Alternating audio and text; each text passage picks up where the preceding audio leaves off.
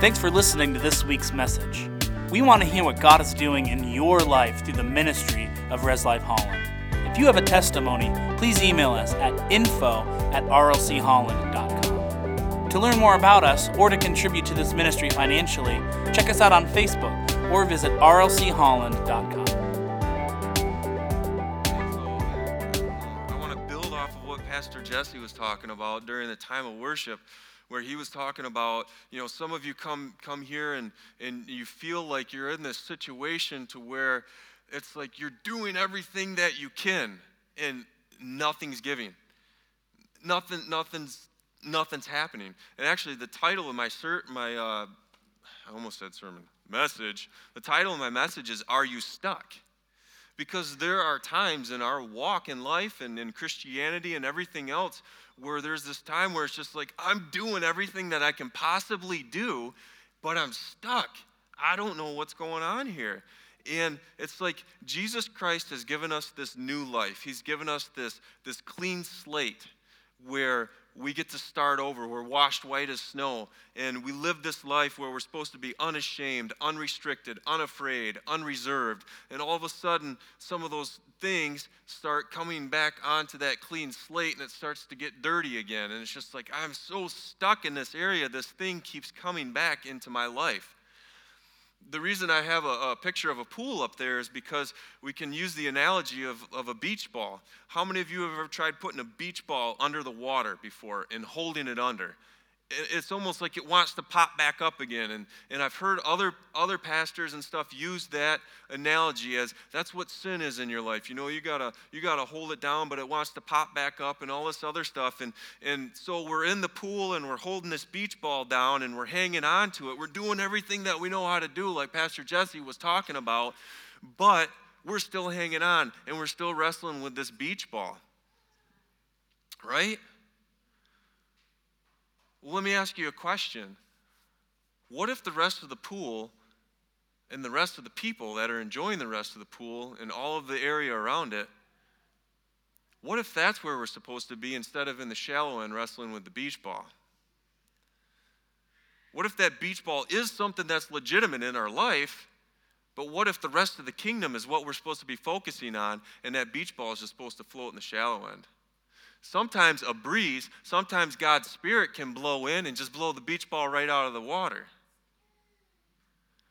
But we're always focused on the beach ball. And I think it's just because we just have a wrong understanding. We just have a wrong understanding of what Jesus actually really did for us. Jesus didn't just come so that we could go to heaven. Is everyone okay with that?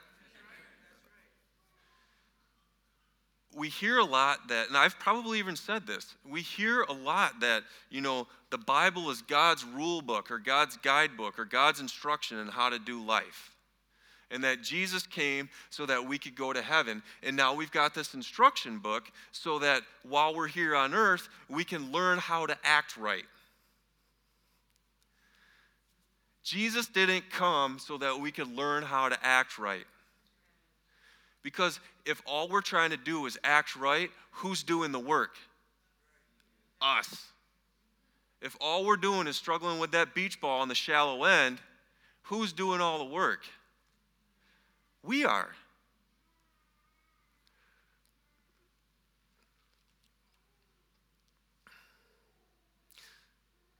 Jesus came so that he could set us free from the beach ball.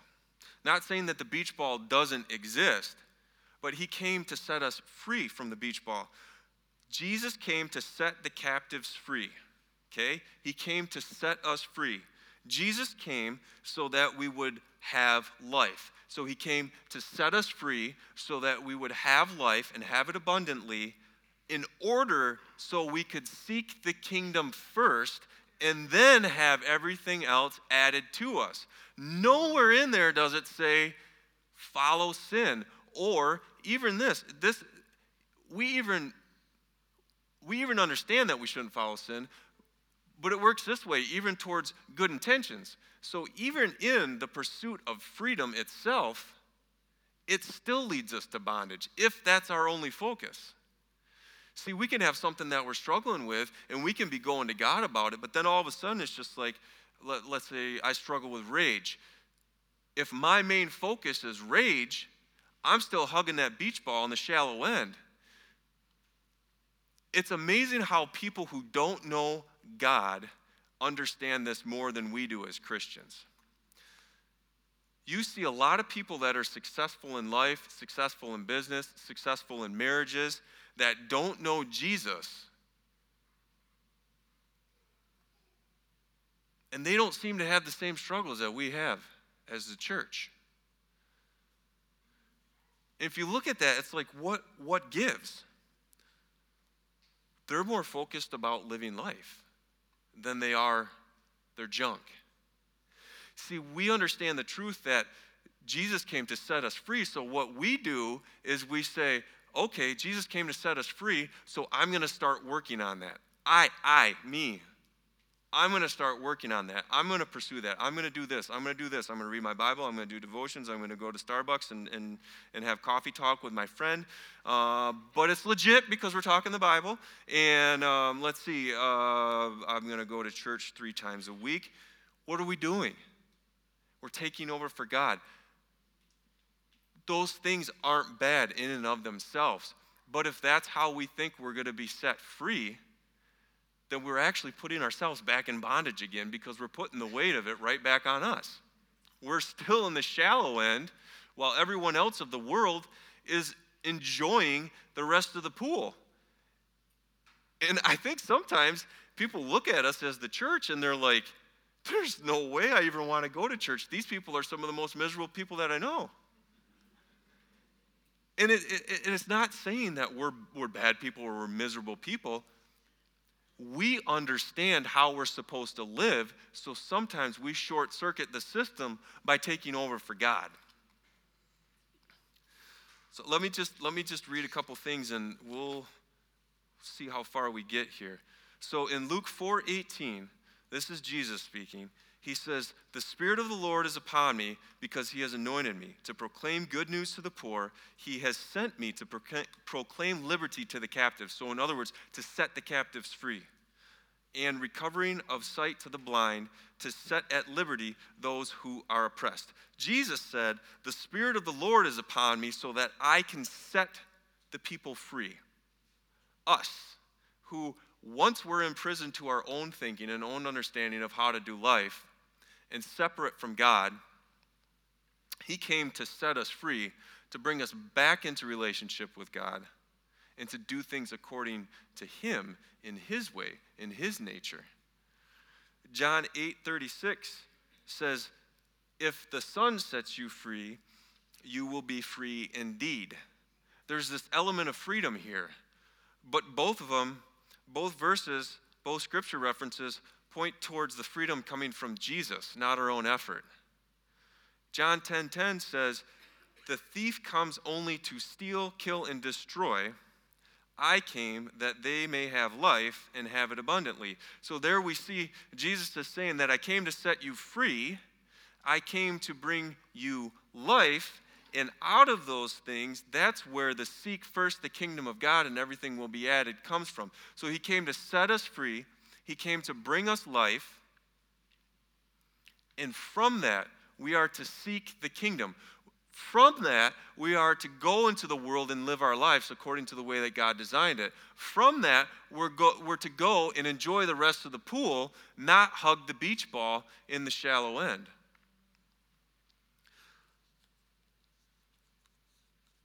So if Jesus didn't come here and do what he had to do, in order for us to know how to live and follow rules, and if that's kind of our understanding of we gotta just hang on and do the right thing until we get to heaven, if that's not what Jesus came back for, we have to understand why he really came back. And the way that we understand what was lost is to go back to that place of where it was lost. So we're just going to go really quickly back to Genesis, because this is where it all went down. You notice that in Genesis, when it's telling the story of Adam and Eve, that it doesn't say anywhere that Adam sinned. Like, he didn't sin. He didn't have bad behavior. So Jesus didn't come back so that we could have good behavior. I want you to look at this with me for a minute. Genesis 2, we'll skip down to 7 just to shorten this up. It says, "Then the Lord God formed the man of dust from the ground and breathed into his nostrils the breath of life. And the man became a living creature. And the Lord God planted a garden in Eden in the east, and there he put the man whom he had formed. And out of the ground the Lord made to spring up every tree that is pleasant to the sight and good for food. The tree of life was in the midst of the garden, and the tree of knowledge of good and evil was in the garden." So here's this picture. When God originally created man, he breathed life into him. Okay? So right there, that's a picture of where we should be. We should be, as a child of God, at a place where God is literally breathing life in us. We contain it, and it flows out of us. Also, I want to point out that with us being spirit, soul, and body, God provided all three in the garden. He breathed life into Adam, but then it also says that he also put food there for him to eat because he needed to eat. He needed to nourish his body. Let's move on to verse 15. It says, "The Lord God took the man and put him in the Garden of Eden to work it and keep it."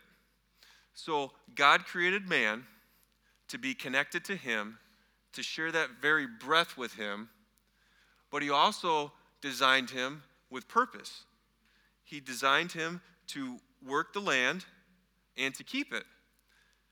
God designed man to carry his nature, have a purpose in life, and expand that nature across the earth. Jesus didn't come back so that we could follow rules the right way. Jesus came back to connect us from the source that we got disconnected from. Jesus came back so that we could be in a right relationship of God, to where he's literally coming to us, contained in us, flowing through us, so that as we're not hugging the beach ball in the shallow end, we're out in the kingdom expelling his very nature into everything that we do. See, if we're focused on the beach ball, we aren't expelling that nature into the world. And that's where I think people of the world, they look different to us. They look like they're doing well because they're living life. If we're hugging onto the beach ball, we're not living life. We're still in bondage even though we have Jesus. See, God created us and sent Jesus so that we can live with him like this, him and us, and from that place going forward. Here's the thing.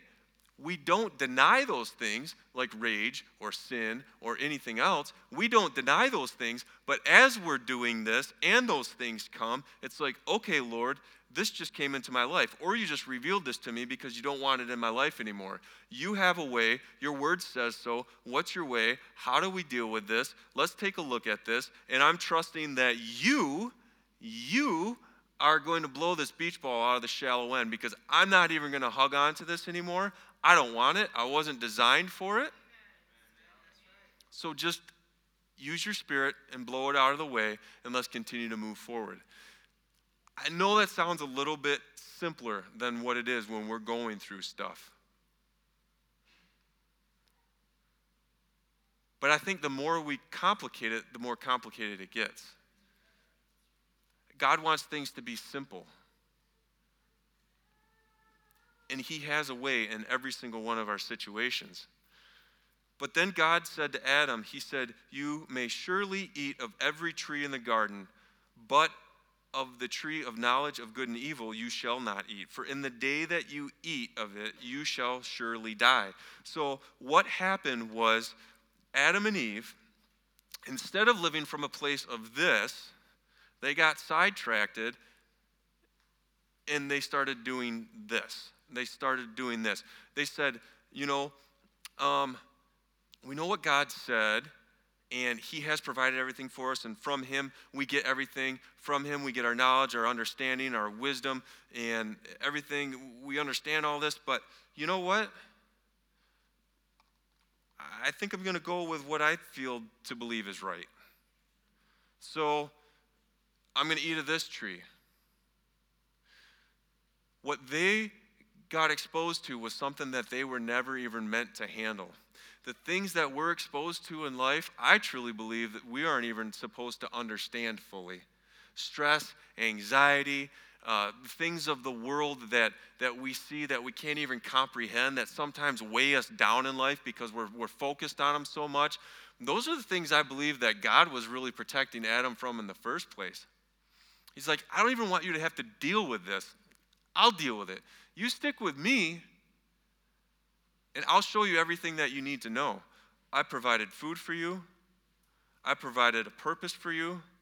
I provided life for you. I provided everything that you need. Come to me for every single thing that you need. And from that place, spread my nature out into the world. And Adam was like, I think I'm going to try it this way. Whoa. Not a good decision. If we move ahead to Genesis 3, to speed this up, after he made that decision, God said to him, he said, where are you? And Adam said, I heard the sound of you in the garden, and I was afraid because I was naked and I hid myself. What's the opposite of love? Fear. So Adam disconnected himself from love and became afraid. He was naked and covered himself because he was ashamed. Shamed. He felt shame. The minute he disconnected himself, he got away from the place that he was even supposed to live life and spread God's nature. Let's jump ahead to Genesis 3. We'll go all the way to 22. Because of this, this is what God said. He curses the snake and talks to Adam, talks to Eve, and says, here's what happens because of your decision. But in verse 22, God says, behold, the man has become like one of us in knowing good and evil. Now lest he reach out his hand and take also from the tree of life and eat and live forever. Therefore the Lord God sent him out from the Garden of Eden to work the ground from which he was taken. He drove out the man, and at the east of the Garden of Eden he placed the cherubim. God was not intimidated by Adam because all of a sudden he knew things that God knew. He's God. It's kind of hard to intimidate God.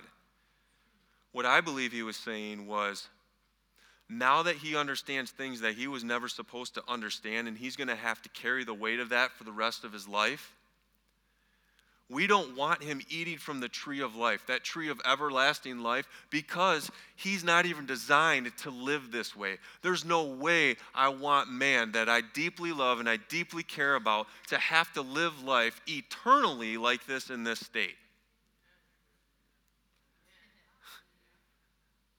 He wasn't saying, oh, great, Adam's just like us now.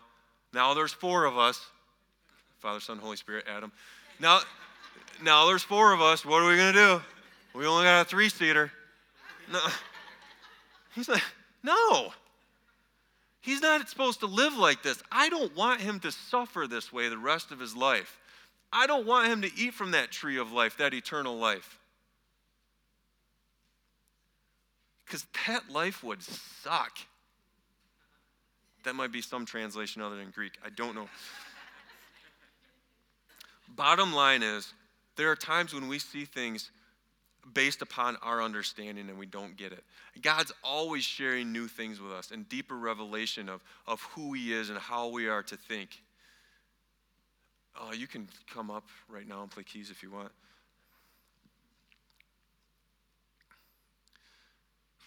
There are times in life where we think we know that we're seeing things correctly. Because we know God's nature, he doesn't want us struggling with certain things. But as a result of it, we seek relief from those certain things based upon our own strength. Jesus did not come back just so that we could go to heaven and hang on to beach balls the rest of our life. He did come back so that one day we would get to heaven. But he came back to set us free. To set us free from every single thing that we've tried to do to make our life according to the way that we know it. He said, because of what happened to Adam in the garden, hang on, I want to go here a minute. Think about this. We all fall into this trap. How many times a day do we reach out for the tree of knowledge of good and evil? I would dare say that at least a handful of times, every single day, you and I say, you know what? I'm going to do it this way because this is the best way I know how to do it, without even checking in with God. Could you imagine what would happen if Jesus wouldn't have come back? Every single time we would have made one of those decisions and been like, okay, boom, you're out of here. Okay, boom, you're out of here.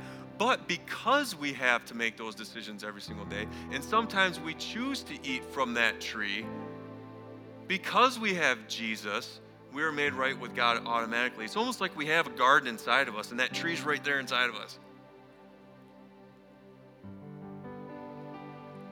So Jesus didn't come just so that we could get back to heaven. He came to put us in the right relationship with God so that we have that full access that we were totally designed for.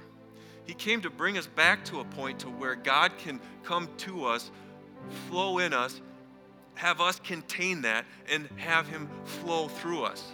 So that when we do make that decision to eat from the tree of knowledge of good and evil, right then and there, we don't have to wait 2,000 years for Jesus to come back again. He already came back. He's saying, okay, you missed it this time. You missed it this time, but because I care, because I love, because I sent my son Jesus, let's just get you right back on track again. Or hey, did you ever think about doing it this way?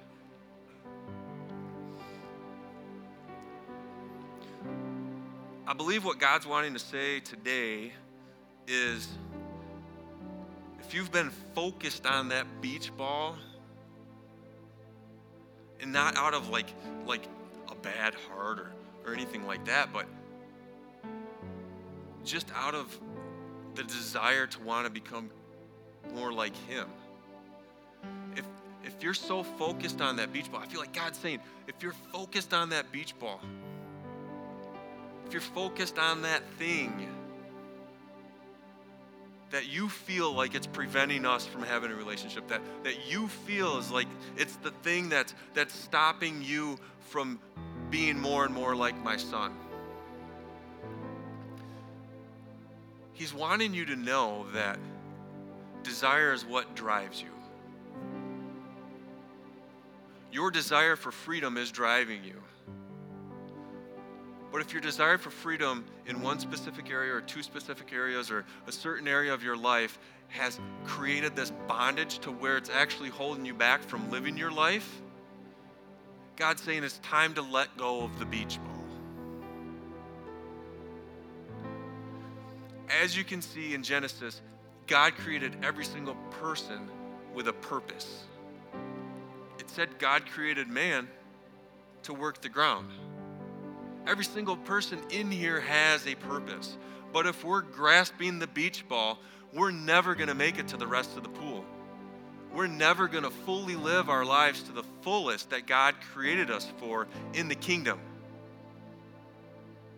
So everybody just stand up really quickly.